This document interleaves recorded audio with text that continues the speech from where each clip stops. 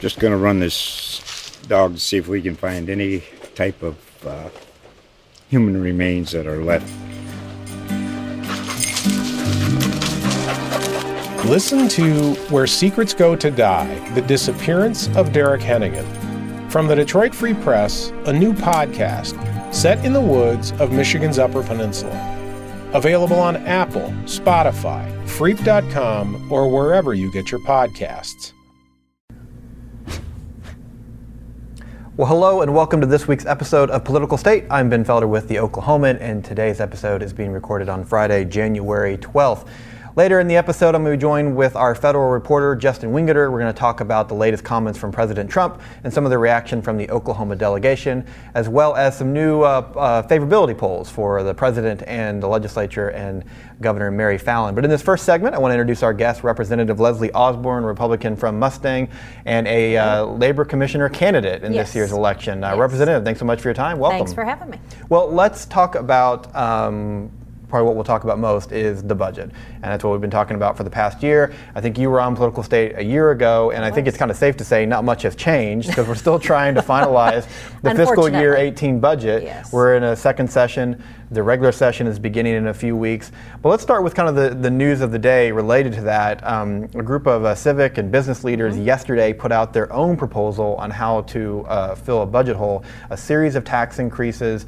What's your reaction to that? You know, I'm very appreciative that people are out advocating, be that advocating groups that are for teachers, to the DDSD waiver waiting list for our disabled, but also to these business leaders who say, you know, we gave you a year. And we really thought, because if you remember, we had like a $650 million budget hole 2 or 3 years ago, then $850 million, last year $1.1 billion. But instead, we keep just doing these one-time fixes, plugging little things in for the hole, and not a long-term solution. So I think they were disappointed that we didn't get that done, especially in the first special session or regular session. So I appreciate the ideas. And I appreciate the consortium of people coming together. I do think that it will still be an uphill battle for two reasons. The first being that State Question 640. Yeah, that 3/4 vote that you need. 3/4 vote. So if everybody, you know, that's out there complaining that we didn't invest, we didn't do anything, remember, it was almost miraculous that in special session we got 72% of House, Senate, Democrat, and Republican to come together on something, because even in your own family, at a family reunion, to get 75% of people to agree wholeheartedly on one thing is difficult. That's a high margin. I believe that there will be bills in the legislature, and potentially an initiative petition to lower that to a 60% margin, which still is higher than just a simple majority. It's more like a property tax vote, but may make it easier for us to at least consider on desperate times when we might need revenue. That's number one. Number two is I'm afraid there may be a few things in the bill that are unpalatable to enough of the members, and that may be wind. Okay. So if you remember last year, we did do something very proactively as we ended the wind tax credits for any new projects that with the turbines were not up and spinning on July 1st of 17. That was actually cutting off what had mirrored federal subsidies. But we still have to pay for the next 9 years. They signed legally binding contracts, these wind companies that came in, invested, spent millions of dollars in the state, because we asked them to sign legally binding contracts. So, that being said, if you look at the package, I am all in favor of a business group bringing something to us as ideas. I'm all in favor of a multifaceted package that kind of goes across, broad-based to different industries and groups, which this does.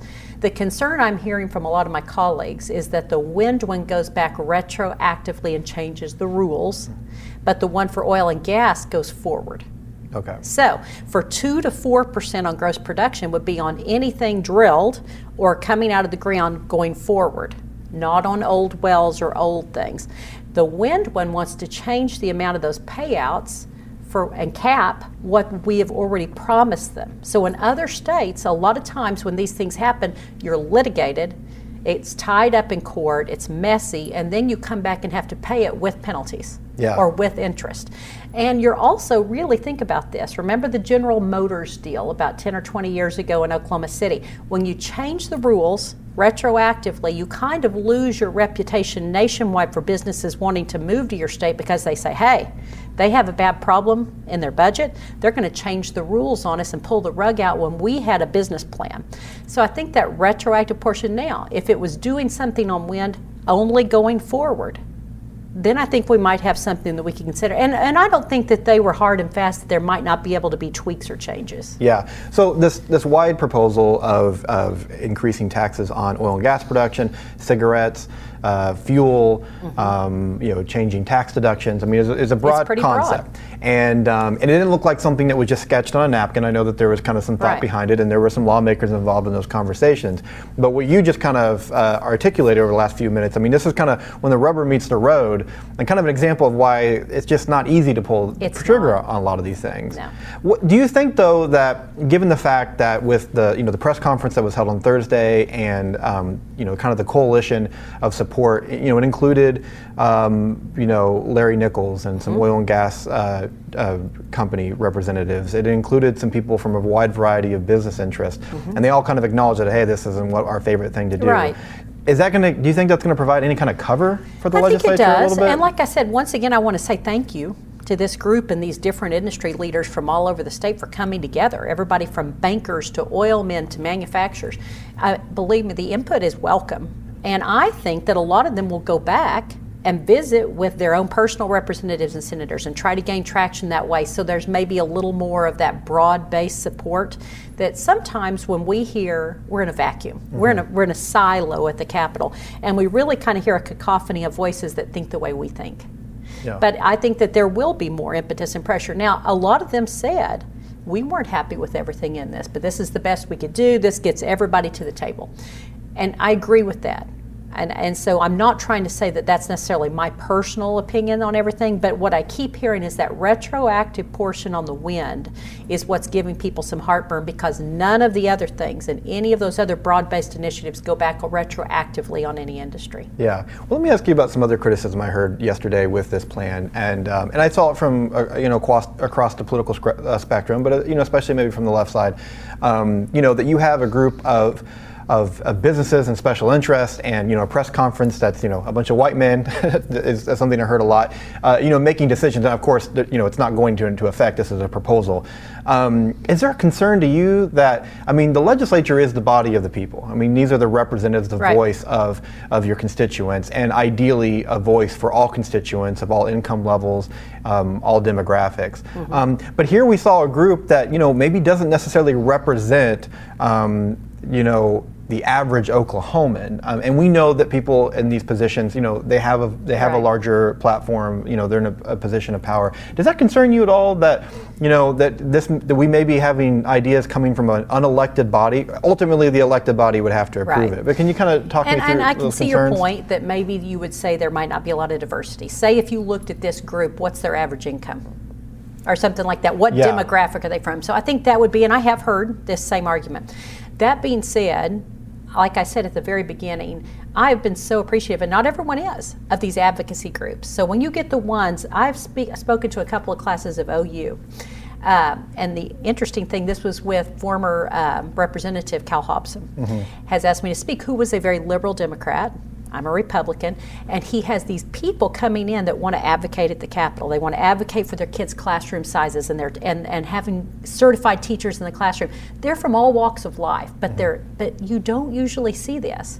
And a lot of people say, well, that's just going to fill the halls, and we're going to hear. No.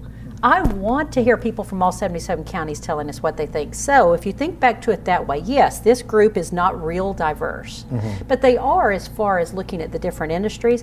But we're not going to take verbatim. They're not writing the bill. They're not pushing it through themselves. It's still going to have to make it through a lot of hoops and hurdles. And that's where, to be honest, I'm a little nervous about it being able to reach that threshold, or that there wouldn't be some changes. But if it still has to filter through the legislature, where an interesting stat is that our biggest demographic is retired educators, not lawyers like it is in D.C. I still think that gives it enough cover or filtration that it isn't necessarily just one demographic. Yeah. You talked about how hard it was last year to even get, the 72% when you need the 75%. I think there are some casual observers of politics that may think, hey, it's an election year, Oklahomans are frustrated, they want to get this problem fixed, so naturally lawmakers are going to want to get something fixed. Right. But for someone who watches politics closely, I know that oftentimes it's the opposite effect. Double-edged Is it sword. harder this year than last year? I think it's harder. And I hate that, but I'm going to be honest, it's just like in anything else. There's good doctors and bad doctors, good teachers and bad teachers. We have a lot of statesmen at the Capitol, and we have a lot of politicians. So for the statesmen at the Capitol, in both parties and on both sides of the rotunda, I think they see that we have a big enough problem, that there is a huge public outcry, and it doesn't matter if you're up on the ballot this year or not. Let's do the right thing. Let's fix the state, right? And let's don't do one of these little 30-minute fixes. Let's do a 10-year fix. Let's look long-term. Now, on the other hand, are there some people that will say, I'm going to be on a ballot because we file in April, and that will be all members of the House, half of the Senate, and we're on the primary ballot in June. And they're going to say, what, you want me to vote on something that's going to have a revenue increaser? My base, my red meat base may say no new taxes ever. Well, I guess we'll find out. And that's where I always say to groups I speak to, don't listen to what your representative says in their postcard or what they say, because every one of them, 149, I guarantee, go to their public schools and say, I am pro-education. It's how they vote. Yeah. So hold them accountable for how they vote. Yeah, you're right. With that primary being in June, I mean, if it's a general in June, it may be different. But the primary voter is a different voter. It is, yeah. Let me ask you about 640.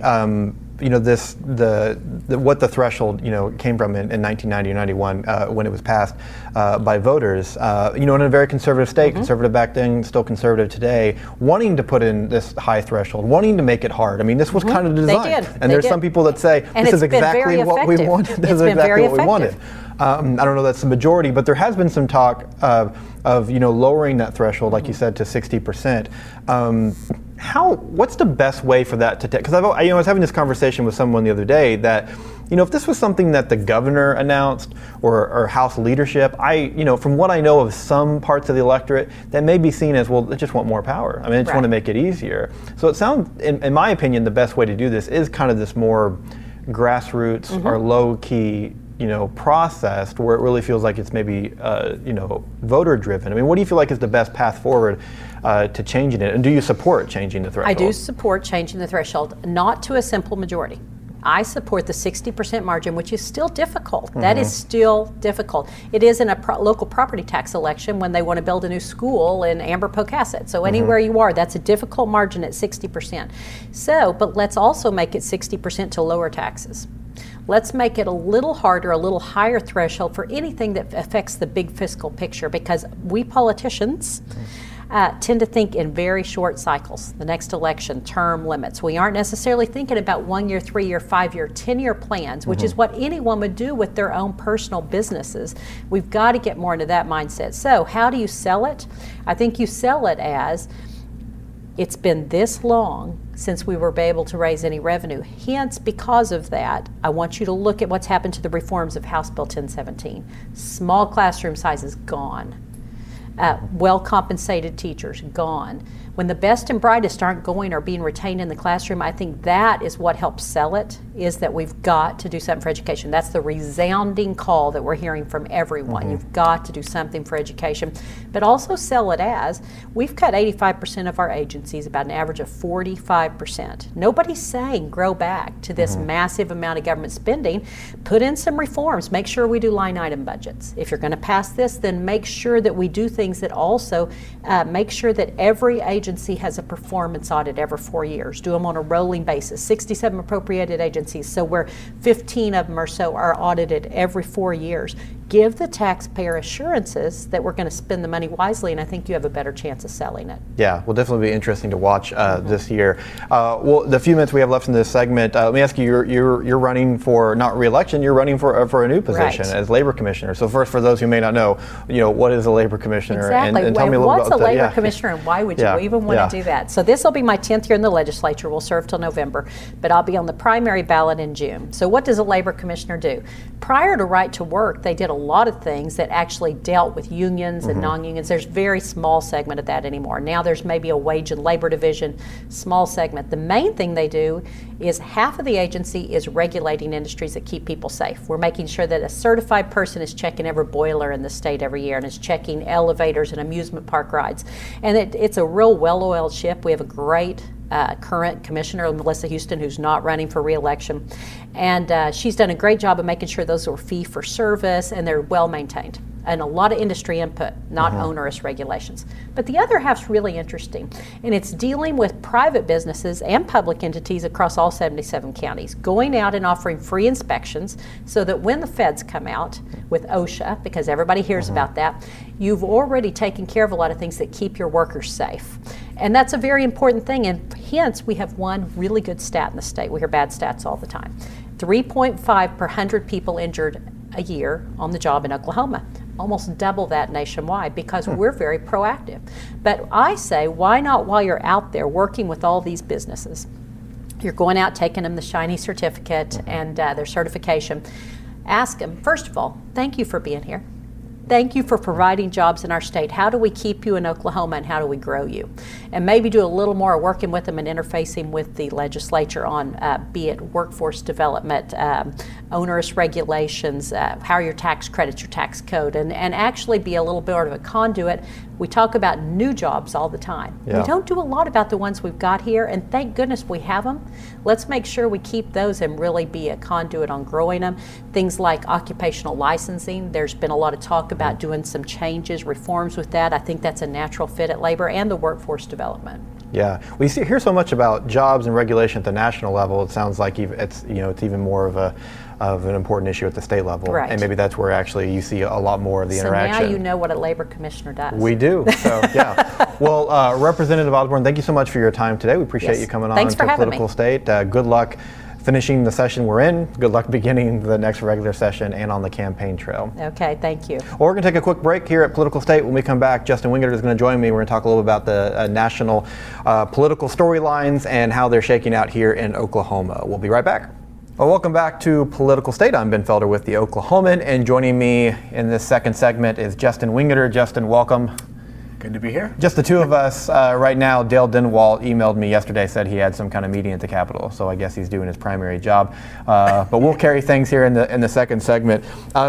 Justin, kind of the big political news across the country over the last 24 hours has been the comments of President Donald Trump, reportedly saying in a meeting, referring to shithole nations in putting down some nations when it comes to immigrants coming into the country, and that's really kind of had a big ripple effect across the country. A lot of people are talking about it. A lot of people, especially Republican lawmakers, aren't. But we've heard a couple of Oklahoma's delegation, a couple of members of Oklahoma's delegation has responded. Correct? We have the Oklahoma City guys actually, Congressman Russell, Congressman Steve Russell, and Senator Langford as well. So we have heard from both of them. I think we have a clip of Congressman Russell, who is right here in this spot this morning, commenting on these very comments from the president. Yeah, well, let's listen to a part of that interview that the Oklahoman's Dave Morris had with Congressman Russell. 3 of my children are immigrants who came here on greeting cards. My perspective is very different. From the president's? Absolutely. Okay. So if the president did say these things, and apparently there are many witnesses to that corroborate, I think it would go a long way for the president to maybe exhibit a little humility. I think the American public would like to see that. So let me ask you: you mentioned 2 Oklahoma City guys. I mean, Langford is representing the whole state, but from Central Oklahoma. Yeah. He held that congressional seat. Is that? I don't know that it's a coincidence that those are the 2 guys. This is probably the most of the Republican voter. This is probably one of the more moderate sections of the state. There's that, and these are 2 Southern Baptists who rely heavily on their religion in their public life. Yeah, these are 2 men guided by their religion who use that in their political decision making and certainly in their public statements. So I think that is probably the biggest factor here. You have 2 people who see the president's comments as being not in line with their religious beliefs, and they are strongly religious. They belong to, like most religions, a religion that tells them to speak out when you see something that's wrong. And I think they heard something that was just not in line with their beliefs and felt like, at least when asked, that they should speak out and say what is on their mind regarding the president's statement. So I think that is probably the biggest coincidence. Yeah, I mean, and obviously, in President Trump, you have, a controversial political figure that during the primary, it took a while for, the majority of Republican voters to kind of come around to support him, because of some comments like this. I think you make a great point with the religious aspect, because it seems to me that lawmakers that kind of have that identity based in their religion, their Christian faith, it becomes a lot more easy for them to compartmentalize. So, I mean, I think what we heard from Russell and even the statement from Lankford is that, Russell went on to say, I think Trump has great vision for America and complimented his policies. Yes. But I don't like his rhetoric and I don't like his tone on this, and that doesn't align with my faith. But I'm in Congress and we're trying to move policy, and that's what I'm going to try to focus on. Yeah, and there are comments. It was a lengthy clip, a lengthy discussion this morning, several minutes at least on that topic alone. So we didn't get to all of it there in the clip, but there is a point where he cites the Apostle Paul. In Senator Lankford's statement, I would not talk about nations like this because the people of these countries are made in the image of God. And have worth and human dignity for that reason. These are clearly two people, again, relying on their religion. They've relied on it during their political career, and so now I think they feel they have to respond to these things when they come up. And we've heard these comments from Lankford and Russell before, especially on the issue of refugees, but on other immigration matters too. And they see that as being part of their faith to welcome people from other countries. When they hear ugly rhetoric to the contrary, they do feel they need to speak up to it, speak up on it, and reporters are going to go to them and ask for their comments because of their previous comments on these topics. Well, you talk about Russell, and not just his faith, but also his family experience. He referenced having children who are immigrants to this country. Yes. And we didn't hear it in this clip, but the full interview, which is definitely worth going and watching, it talked about his military service. In fact, I thought what was interesting is he said, listen, I don't condone this kind of talk. Now he's like, have I talked like this once or twice on the battlefield? Yeah. Maybe. But maybe I've got a little bit of a pass. It's one thing to be talking about it when you're storming through Iraq compared to, at the White House. But Lankford's really been, he's been one of the most steady critics of Lankford's rhetoric, but he hasn't done Trump's rhetoric. Trump's rhetoric. Yeah. Lankford of Trump. Lankford has been one of the biggest critics of Trump's rhetoric, but in a I don't know if subtle is the right word, but in a way that doesn't get a lot of attention. I mean, of course, most people would point to Senator Flake as being one of the biggest Republican critics of Trump, or McCain, or some others. I mean, Lankford's not going on a lot of talk shows to criticize the president, but I remember the town hall from several months back where he said, hey, the way that he talks, I wouldn't want my kids talking like this. Yeah. So he actually has been somewhat of a forceful critic of Trump, maybe not with the same fire and fury that Trump's opponents would like to see, but I mean, it's been there. You used fire and fury there. Well, I did. All right. Yeah, and that was at a Christian university where Lankford spoke and was critical of, he's very critical of Trump's way of going about things. And that's what we heard right here from Steve Russell, is they agree with his policies in general. They agree with the direction he has for the country. They don't like his way of going about it. And a lot of voters don't. Even the voters who approve of Trump and his policies and voted for him, perhaps, do not like a lot of this rhetoric, which they think really detracts from the larger issues here. So, I mean, certainly we've heard this from Russell and Lankford before. They do not like this sort of rhetoric from the president. Well, and history would tell them that probably, this time next week, this probably won't be the dominant news cycle. There may be some other comments from Trump that they'll be asked to respond to, but I think they both said, and the other members of the delegation who maybe are going to stay silent on this, and really a lot of Republicans, members of Congress are staying silent on that. I mean, I guess the playbook on that is that, hey, just give it some time, 48 hours. We're going to be moving on to the next thing. If it even takes 48 hours, we're taping it in the afternoon. There may be already something else, making the rounds on cable news. Well, one reason why, members of Oklahoma's delegation may see the need to not completely, rebuke the president. I mean, he's still a popular figure in Oklahoma, and we saw this, in this week, a poll that was commissioned by the Oklahoma Education Association that largely looked at education issues, took a look at approval ratings for a few different figures, including President Trump. I mean, came out to 57%. 57% of likely voters in Oklahoma say that they have a positive view of Trump. Was that surprising to you at all? Or? No, I mean, it is still a Republican state, a deeply red state. He won every county in the state. So 57% doesn't seem all that shocking. If I recall, there were some pretty polarizing numbers. Yeah, so 38% very positive, 30% very negative. There you go. So yeah, some still very polarizing in Oklahoma. Yeah, and polarizing around the country, starting to love or hate sort of figure. So not altogether shocking there. I don't see anything of great surprise. I don't know if you do. Yeah, no, I mean, it didn't surprise me that a majority did. I mean, I Yeah. think someone responded, and I don't have it right in front of me, but that he won, like, if I remember right, 65% of the state's vote. And someone said, well, I think it's interesting it went down from 65. I mean, I don't know how much of a movement from 65 to 57. That doesn't seem to be a huge moving of the needle. I don't think his re-election odds have diminished in Oklahoma yet, at least not according to those polls. 5% of people said that they were neutral on Trump, which I'd really like to talk to those five. Yeah, those are 5% the of really, people. the really interesting ones. That same poll showed so 25% positive, so both very positive and just positive for Governor Fallon, and 18% for the legislature. That did not surprise me either. Yeah.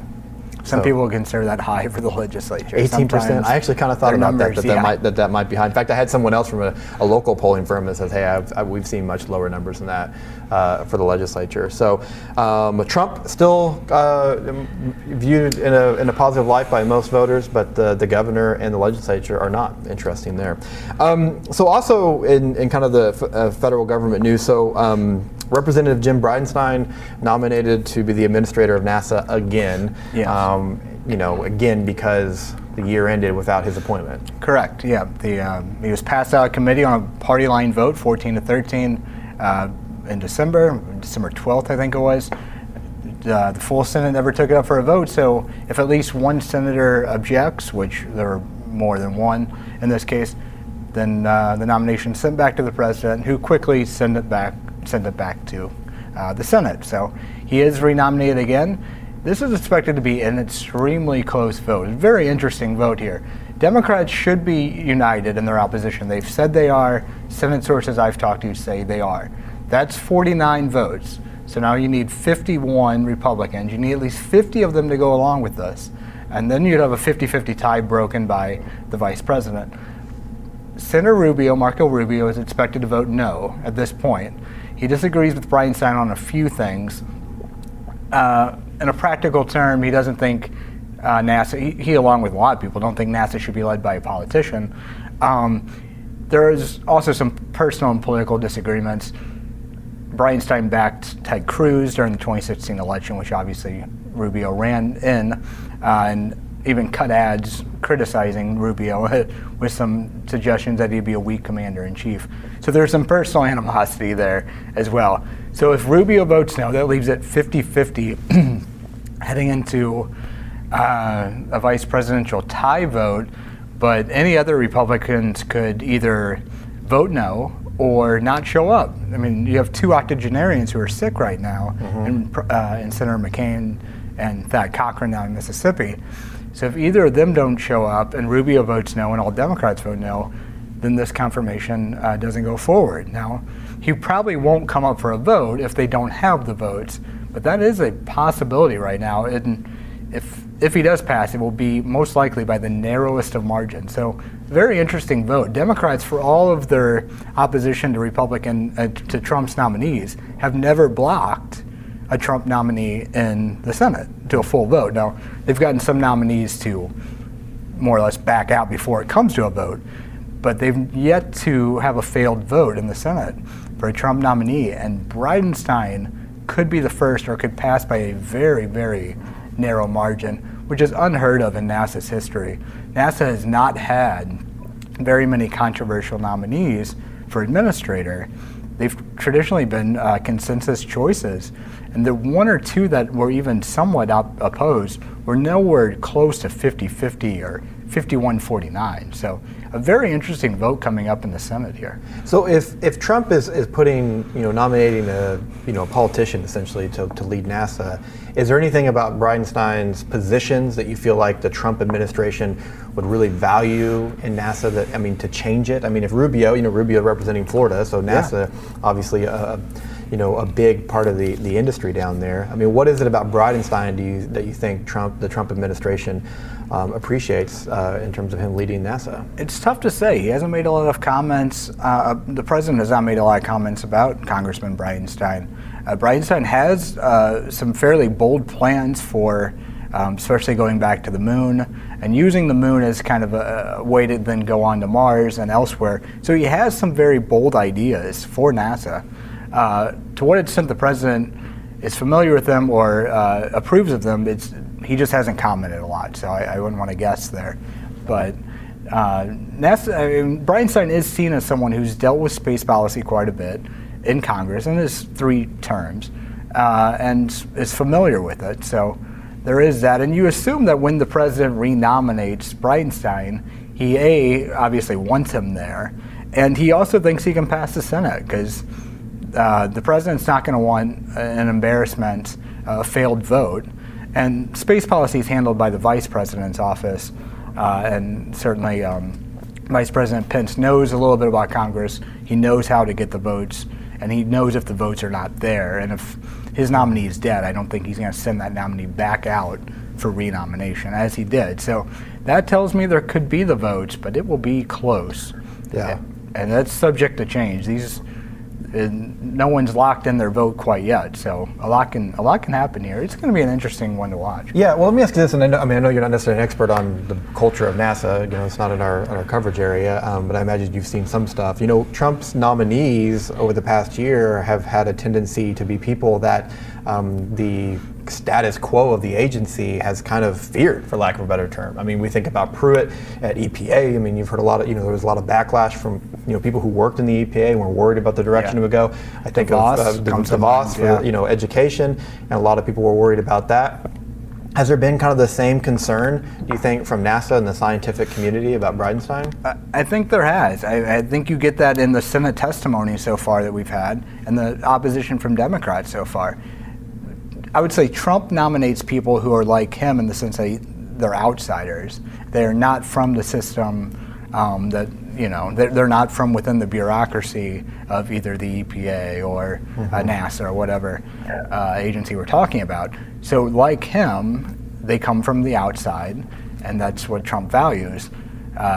Sometimes they've even come from opposition groups like Pruitt, who sued the EPA, obviously, as our listeners and viewers know, and then went on to run it. So I think he nominates people with that mentality, and there is inevitably going to be pushback to that within the industries or within the agencies who expected their guy to get risen up the ranks, who went from, who's been the deputy administrator and who would seem to be in line for administrative positions, since NASA administrators are often bureaucrats or people, I don't mean that as an insult that it sometimes is, but people within the agency who have managed other people before, who are familiar with NASA's work, a very hands-on way, and then will go on to lead NASA. That's typically been the people who do it. It's never been a politician, never been an elected official.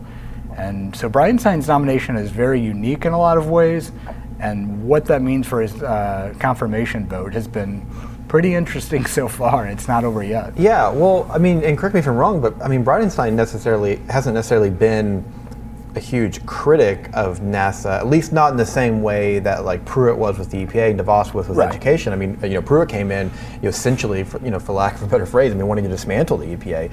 DeVos not dismantle education, but totally, redistribute the focus and really expand school choice. You're saying Bridenstine is saying, I want to go back to the moon, I want to go to Mars. It sounds like right up NASA's alley, right? Yeah, he has some really ambitious plans for NASA. I don't know. He does want to get kind of move away a little bit, I think, from the earth science, which has been criticized by Democrats because that deals with climate change, and there's a sense that he doesn't fully grasp the effects of climate change, and he wants to get away from that research. But yeah, certainly space travel and space research, it's well up NASA's alley. It's what most people would think of when they think of NASA, and he has some bold ideas for space travel. Whether they would fit into NASA's budget, which is sometimes has been shrinking sometimes, or within its overall mission, remains to be seen. But I don't think many people would be opposed to more space travel from NASA. And yeah, you're right. It's not anything like what you would see from someone like Pruitt or DeVos, where it's a radical shift in the direction of those state agencies, or federal agencies. Yeah, but like you said, I mean, an outsider, and outsiders make Washington nervous. And politicians, yes. Politicians nervous, yeah. Well, so it'll be interesting. We don't necessarily have a timeline on when that vote's expected. Like you said, a couple members out. There'll be a committee vote next Thursday. That's expected to probably just follow the same vote that you had before. Since he's already gone through that vote, it'll be probably a formality. I'll watch just to be sure, of course. And then, whenever the Senate Majority Leader believes he has the votes, when McConnell wants to bring that up, then he can bring it up anytime after that, assuming Bridenstine does pass the committee. And the same senators are on there that were on there before, so you would think that he would. So. Is there an interim administrator right now? There is, yeah. Okay. Yeah. Imagine someone's minding the ship. Although there's smart people over at NASA, I'm sure they could figure out how to get along without a boss for a while. Anything else you're kind of keeping an eye on or tracking? I think that's most of it. I mean, obviously we have immigration debates right now, which are ongoing. Senator Lankford's been a part of some of those, although he's not in the room during the more the expletive comment there yesterday. So we'll see what comes of immigration, but I don't even want to comment on that because it changes by the hour right now. Yeah. So that could go a number of different ways. We have government funding coming up that has to be approved here within the next week or so. That can go several different ways. You'll probably get a short-term extension to kick the can a little further down the road, but as they've done several times now. But eventually you'll have to have some kind of stability in government funding. So yeah, a lot of stuff on Congress's plate, but I say that I think every time I'm on the show. Yeah, you definitely stay busy. We talk about Lankford with the immigration debate. The meeting that they had earlier this week, Trump having Democrats and Republicans in and letting the media stay around for almost an hour to watch what was going on. I noticed Lankford was just a couple seats down from the president's left there. So he was, yeah. Given the fact that the president, had even said so as much afterwards, kind of views that as a for lack of a better term, a studio, a television show essentially. Sure. I mean, it means something that Lankford is just a couple spots down. It does, yeah. That's not cheap real estate. So, well, that's going to do it for this week's episode of Political State. We are in podcast form and on video, so thanks for watching or listening, whichever is your preferred consumption method. We'll be back next week. We'll see if we can get Dale from the Capitol to come join us, or maybe we'll just go up there and see him if he refuses to come on next week's episode. Well, can't drag that guy away. Yeah. With Justin, I'm Ben Felder with the Oklahoman. Thanks for joining us this week. We will see you next week for another edition of Political State from the Oklahoman.